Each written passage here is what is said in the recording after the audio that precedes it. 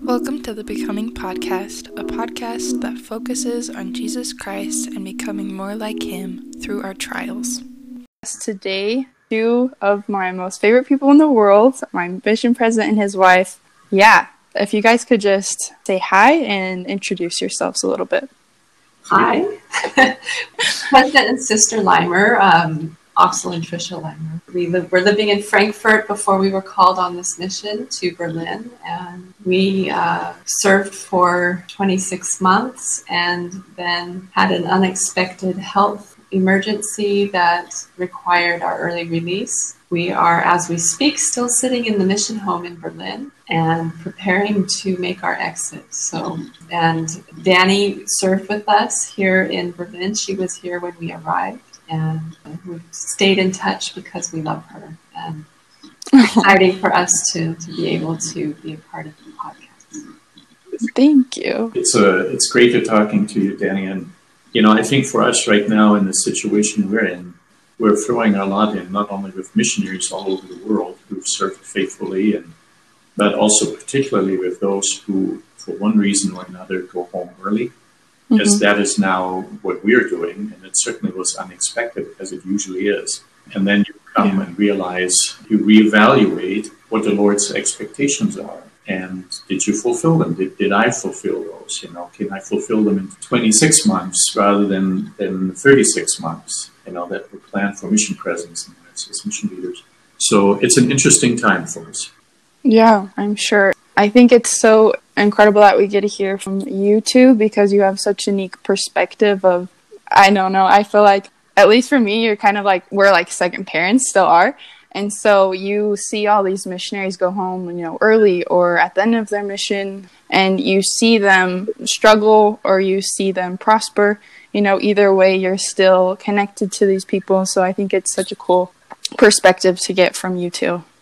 Yeah. When we were called, and we were in the MTC for about 4 days before we came to Germany. So we flew to Provo and then flew back. And President Nelson told us that our success is determined not by the numbers, but by our missionaries, and not just by our missionaries, but by their children and grandchildren. So this told us a few things. This told us that we had already felt this, that we are connected to our missionaries, and that you, as a person, we've done the math, and if we can influence and help each missionary that we've had contact with, and we've had over 388 or somewhere between 380 and 400 missionaries come through our mission just in the 26 months we served. And if we can help you have a strong relationship with your Savior, and that will then multiply as you marry and have children over a lifetime and then have grandchildren, then our influence to our missionaries is much greater than any baptism numbers that we could ever have. And that was kind of our mantra as we served, was that the missionaries and your lifetime discipleship was really our number one emphasis. It's we have this, during the time we served we received the new missionary standards for disciples of Jesus Christ. Much better title than handbook. And White handbook. Handbook 4, ... doesn't matter. This is a much better title and an improved approach. And at the end of that standards booklet, it talks about serving and growing after your mission, and encourages the missionaries to, when they return home, to continue to live the gospel standards, to make sure to pray and study the gospel daily, attend and participate home or young single adult boards, seek opportunities to serve in the temple. They have one in nearby institute and religious education classes, and to seek education and employment opportunities through church and other resources. Then it makes a beautiful reference to Alma in the Book of Mormon. When Alma the Younger met his fellow missionaries later in life, and it says, "Therefore Alma did rejoice exceedingly to see his brethren, and what added more to his joy, they were still his brethren in the Lord. Yea, and they had waxed strong in the knowledge of the truth, for they were men of a sound understanding, and they had searched the scriptures diligently, that they might know the word of God." Now, if this were a revelation received today, it would probably say, for they were men and women of a sound understanding. So it would probably read a little different, but the essence, the important part is there for sure. And as Sister Limer, what she said is so important. We were all happy and we rejoiced about every single baptism. Every time somebody felt a connection through the Holy Ghost and gained a testimony, began their path of conversion and made that covenant with the Lord. But our greatest joy comes when we see missionaries, elders and sisters alike, to see that they are still our brothers and sisters in the Lord and have waxed strong in the knowledge of the truth and have a sound understanding of the gospel of Jesus Christ. So discipleship is really what this is about. The gospel of Jesus Christ isn't about a body count in attendance or a body count in baptisms. It's all about discipleship. And so expectations have to be clear, both for serving a mission and for life after. We just recently spoke to our returned missionaries in an online devotional, and we gave them the assignment to, as they were looking at different struggles that many experienced in re-entering life after mission, some family struggles, some personal struggles, some struggling with going back to, with old habits kind of popping back up and having to be reconquered. And we asked them to go back to the scriptures and to map out, based on the scriptures and the teachings of the prophets, their own personal path of salvation. The path of salvation for imperfect disciples, because that's what they are and that's what we are. We all want to be disciples, but just because we've served a mission, we are not all of a sudden perfect disciples. And so it's an interesting exercise to go through and find the scriptures that help you understand your path of salvation, your personal path of salvation, as an imperfect disciple. I love that.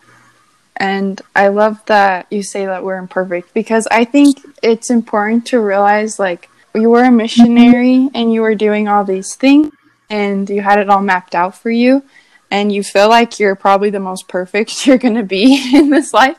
And then you come home and then you hit all these struggles and you don't have everything mapped out.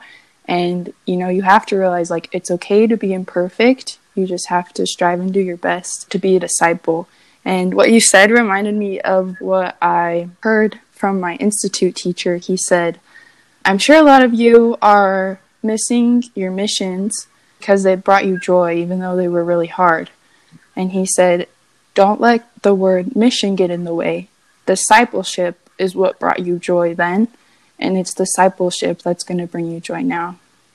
That's so true. I think that it's easy to, like you said, it's structured on a mission. You have a lot of your day planned, and then you leave the mission and it seems so much less authentic. There are so many decisions that have to be made. You have to worry about you all of a sudden when you've been so used to thinking outside yourself and giving to other people, and that's where you found that joy. And it's really hard to make those decisions about career and about dating and about money and everything that comes at you after your mission to reality. And you kind of get smothered by all those details, and you feel like you're losing the traction you had on your mission, the spiritual traction. But like your institute teacher said, there is absolutely no reason why you can't find joy in following Christ in that setting. And that's where, we talked about in our mission a lot about being real and about the commitment matrix and about living in that miracle zone where you hold you give effort. It's a daily decision, and the decisions you make each day, whether you pray in the morning when you get up, whether you talk to Heavenly Father throughout your day and consult with Him in everything you do, or you feel like you need, or you try and do it with your own strength and your own arm. If you bring Him in to your life on a constant basis in very personal and very, might seem mundane ways, then He will guide you. And we do live below our privileges, as President Nelson has said many times. I think that the Lord always has so many things waiting for us, like you said. And if we be true and give that effort, like President Nelson, what did he say? Oh, it just left my mind. The Lord loves effort. Yes. He loves effort. loves effort. Isn't that different than saying the Lord expects perfection? It's a good thing to hear, to hear that teaching that the Lord loves effort. You give it your best effort and you keep working on that. And you shouldn't feel that at the end of your mission you've reached your peak. You peaked out in your spirituality and you can never reattain that. There should be an expectation that age will bring some wisdom and some more refinement and improvement. You'll keep learning, especially if you're married and you have a partner you can work with together, and you improve each other and you help each other. And so it's all about becoming, because despite your best effort, you will not all of a sudden make this jump and reach perfection. Imperfect you remain, an imperfect disciple you remain for the rest of your life. And perhaps the perfection that we work on and strive for comes then in or after the resurrection, but it comes in and through Christ, not because of something we've done. We know that we can be saved in and through Christ after all we have done, but not because of what we've done. And that means in all logical consequences that we cannot work our way into heaven. There has to be something more. There's the grace of God that has to somehow change us when the time comes. And so meanwhile, we just give it our best effort. And we trust that the Lord, that the Savior was willing to die for imperfect people. He well knew that when he brought his great sacrifice. That we are not perfect is not a surprise to him. And so we have to figure that in and accept that as part of our path of salvation. I think it's interesting how our expectations, or the expectations that are placed upon us, the checklists that we make for ourselves that tell us whether we're good enough or not, those really they're more of a distraction, I think, than they are a help to us. I think that Heavenly Father and his plan created a world that was imperfect in order for us to be able to become like him. And if you think about that, then, and the expectation we have, then we need to be able to bring that into our expectation and expect to have hard times. Expect, whether it's through fault of something we've done, or whether it's just something that happens. Those valleys in our life, those things that really stretch us, are the places where we connect. Those are those broken edges, as a good friend of mine refers to them, that we suffer through. And those broken edges are raw, they're sensitive, they can be embarrassing, they can be very difficult, but it's those very rough edged times, those raw times, that really help us come to know our Savior, because we know that we can't do this alone. We have to have something beyond our own power. And they help us then in turn reach out to other people with a true compassion that we couldn't have had without having gone through that ourselves, which is a shadow, then again, of the atonement itself, where Christ felt what we feel so that he would know how to succor us. And we're kind of going through that as we go through really hard times in our life. And so coming off of a mission with the expectation that we have all these tools in our belt, and we're not going to have any of those difficulties, because we are going to rise above them, because we are committed disciples. That's where I love the imperfect disciple term. It doesn't forego rough times. It makes us better equipped for those rough times. So let me, if I may, quote some scriptures, because I think this deserves repeating. 2 Nephi 25, verse 23.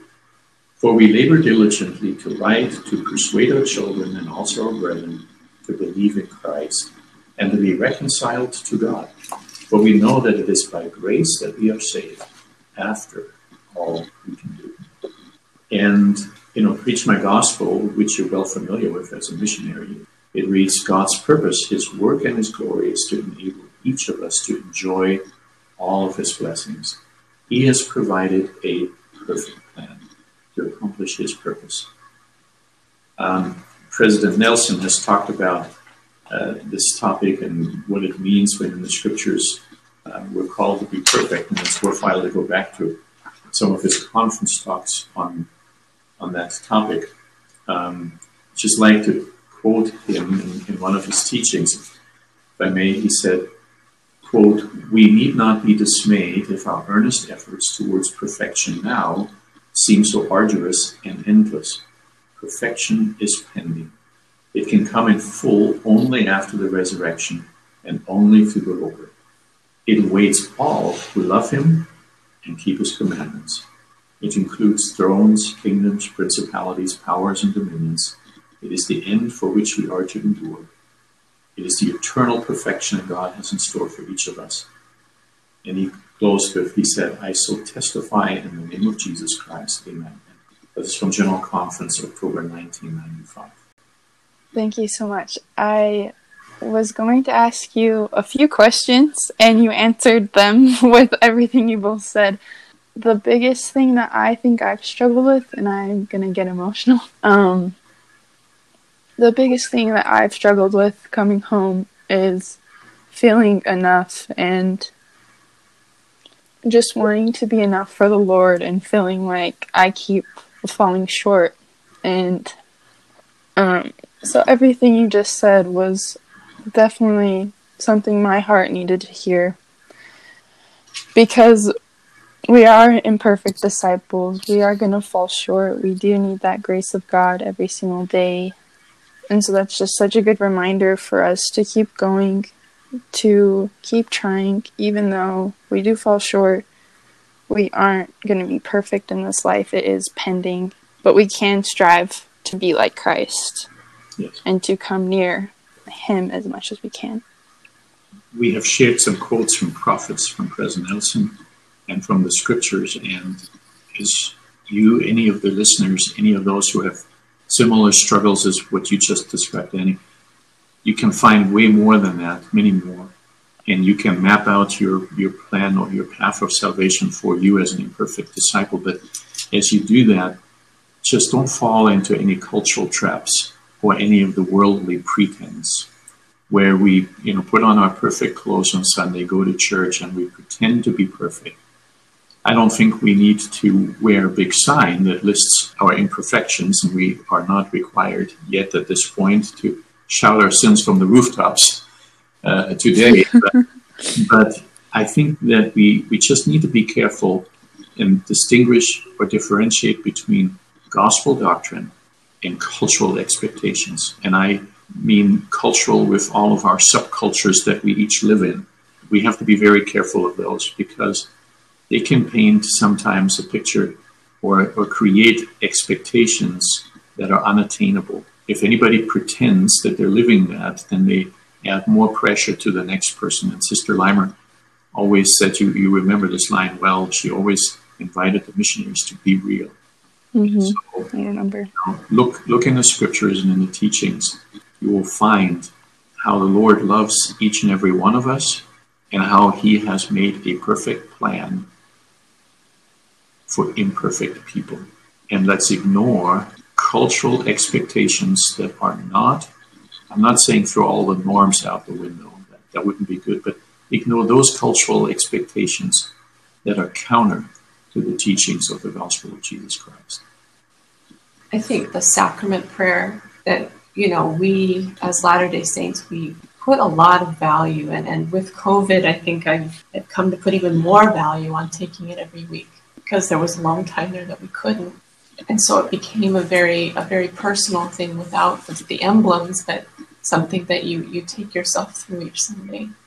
But when I read the sacrament prayer, and I think about what it is that the expectation is there, it just becomes very clear, because we say that we are willing to take upon us the name of Jesus Christ and always remember him, and there's a comma there, but I think we're saying we're willing to keep his commandments, and then we are promised that we'll have his Spirit with us. And there's imperfection built even into that, and that's why we're taking it. That's why it's so important for us to recommit every week, that we are willing to give our best effort. And that's all we can do. And that's where grace comes in. That's where the atonement has to take hold in our life and should take hold in our life. And if we try it any other way, it's just going to lead to despair, to real difficulty and confusion. But if we really turn to him, and that's what repentance is turning to our Savior and to asking him to take our hand and lead us through this, then we can have his Spirit with us and we can continually do better. And that's why the Lord loves it. I love that. Sister Limer, you said that, kind of going back to your mission being cut early, you said that you felt like one of the reasons was you needed to help the return missionaries. What are the biggest struggles that you've seen with missionaries coming home?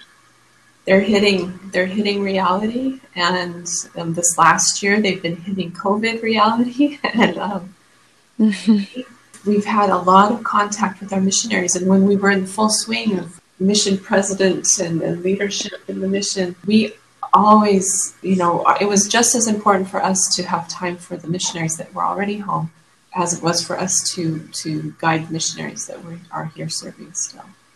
Because, it's a lifelong commitment for us. And the difficulties we saw were that they were just, the decisions they were having to make, as President said, the struggle to keep up the good habits that they had from their mission with all of the distractions of life, the relationships that they jumped back into. Sometimes distance is a good thing when it comes to relationships, and family becomes very close, and you get to hear everything that's been going on while you were gone. And then sometimes you've changed so much, and then the expectation is for you to come back and be the same old person again, and you get that pressure. There's the dating and all that goes with that. And there's also people having doctrinal questions and having family or boyfriends or girlfriends with doctrinal questions. And then, they struggle. In particular, if you're in love with someone who has when they're struggling with having a crisis, It's having a faith crisis, you want to maintain your own testimony, but at the same time you want to reach out and you want to be there. And I think there's another aspect that is very real on the mission, is despite our best preparation, most everybody has had some challenges in life before they come on a mission.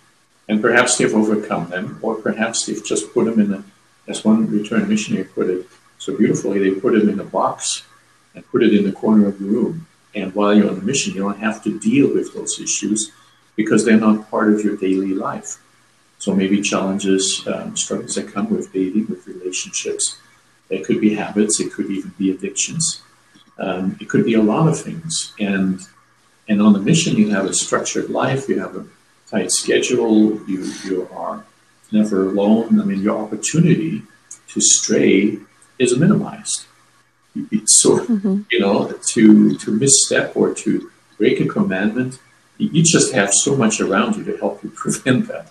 And there's so much there that you can do that's positive. It's just... Yeah. And so all of those things that were part of your life before that were a challenge or distracting, you can put in a box and you can just put it in the closet mentally, as an abstract thought and say, it'll keep there. I don't need to open this box during my mission. So one of the big struggles, for example, is when somebody has questions or struggles with sexual orientation, for example. On a mission, you're not dating. So that doesn't become an issue. It's something you can safely put in a box. You put it away, but then your mission's over. You pull the box out of the closet, you open the lid, and now you got to deal with it. And so there are many things that come back out of this box that you packed 2 or 1.5 years earlier. And now the question is, can I apply what I learned on my mission into solving my big questions in life? It's sometimes easier to help people with their problems than it is to help yourself with your own. So true. And I do think, though, that these same principles apply. And when we get these phone calls and we have these chats with our missionaries, best thing we can do is listen. And boy, we love One of the beautiful things about leadership assignments, and I mean all leadership assignments in the church, is you're given the gift of loving people, and sometimes people you've never met before. And it's a marvelous thing. And really it is because you, in any leadership assignment in the church, you represent the Lord. You're doing His work. You're standing in His place. You're His extended arm. And what you're feeling is the Lord's love for His children. And it comes to you as you stand in His place and do His work. And as you experience that, you then at some point have to come to the conclusion, wow, He must love me the same way. And He does.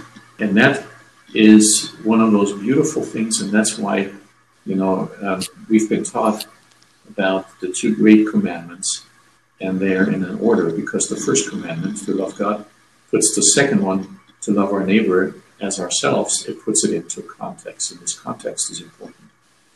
That love that we feel when we are serving the Lord and we're working with other people and helping others, be it in day-to-day things in welfare, or be it in sharing the gospel, and opening the scriptures to them, or teaching them how to pray and to connect with their Heavenly Father, feel the Spirit and recognize it for the first time in their lives. Whatever it may be, that love that we feel that develops there is nothing more but the love that God has for each and every one of us.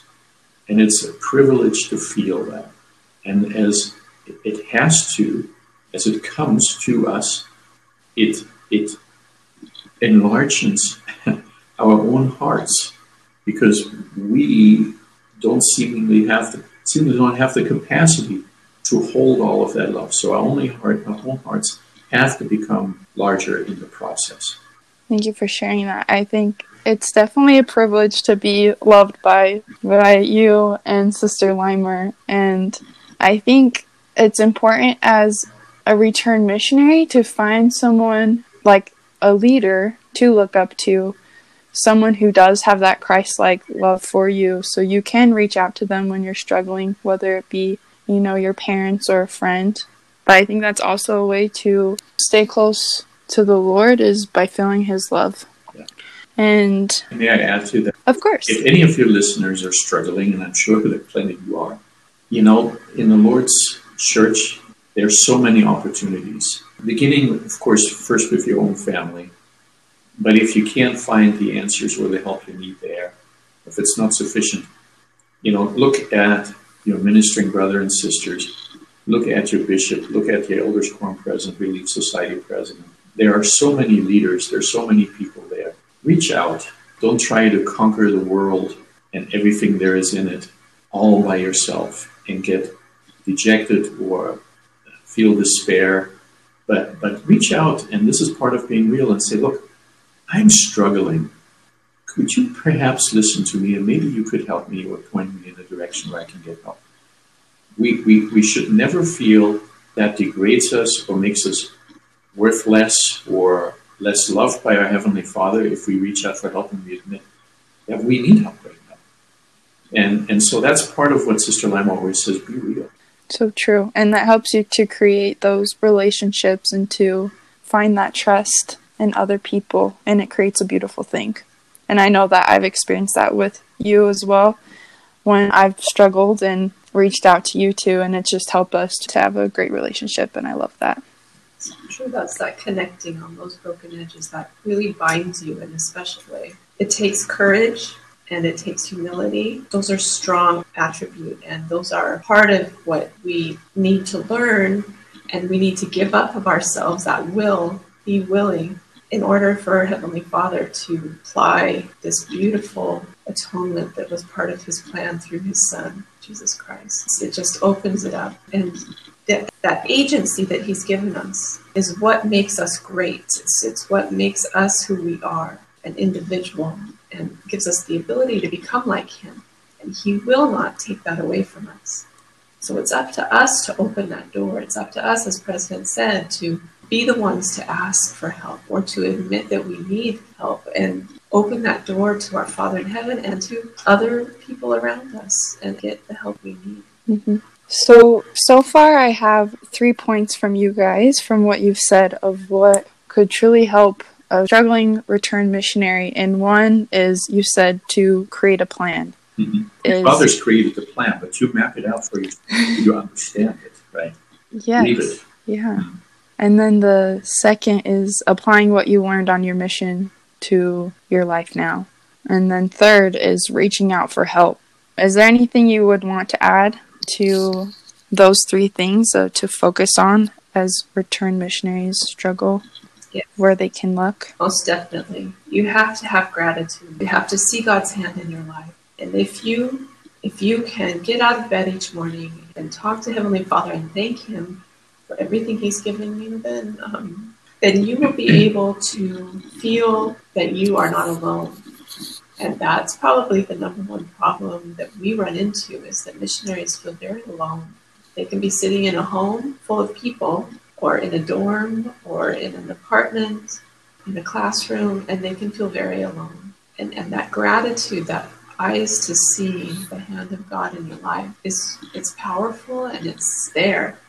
I promise it's there, but we have to see it. And it changes everything. It changes really rotten, unexpected things that happen, like an early release, and allows you to say, wow, this has been unexpected, but we have seen miracles. And then you can thank Him for that and start understanding, and then ask the question changes from why me to what can I learn? What is He trying to teach me? What is it that He wants me to do? How can I help Him in His work? And then you become, as President said, you think outside yourself, and you start reaching out and connecting to others, and that loneliness disappears. So gratitude is a very big and another important thing. Thank you. Is there anything you'd like to add, President Lamer? Well, Danny, to us, you'll always be Sister Myers, because we'll remember you. And we love you, and we're grateful for you and all of the other missionaries who were able to come and serve and give it that effort. It's not always an easy thing to do, but just to give it that effort is a sign to the Lord. Hey, I've made it here. It's different for everybody, and we're supposed to serve according to our ability. Ability is something that you could analyze for quite a while. We're all different in our abilities, and that's okay. But we're just very grateful for that opportunity to have served, and even if it got cut short due to health reasons, it has been the greatest adventure, I think, yes, that we've embarked on together, Sister Limer and I. It's been a marvelous blessing. We trust in the Lord, and whatever happens, you can, as Sister Limer says, you can make the best out of it by looking for things to be grateful for. It changes, it reframes everything that you see and that you do throughout the day. Amen. Thank you so much for joining me today. I definitely felt the Spirit, and I learned a lot from you both, and I'm so grateful for you guys. I know a lot of people will benefit from the things you had to say today. Love you. Happy to I love you guys too.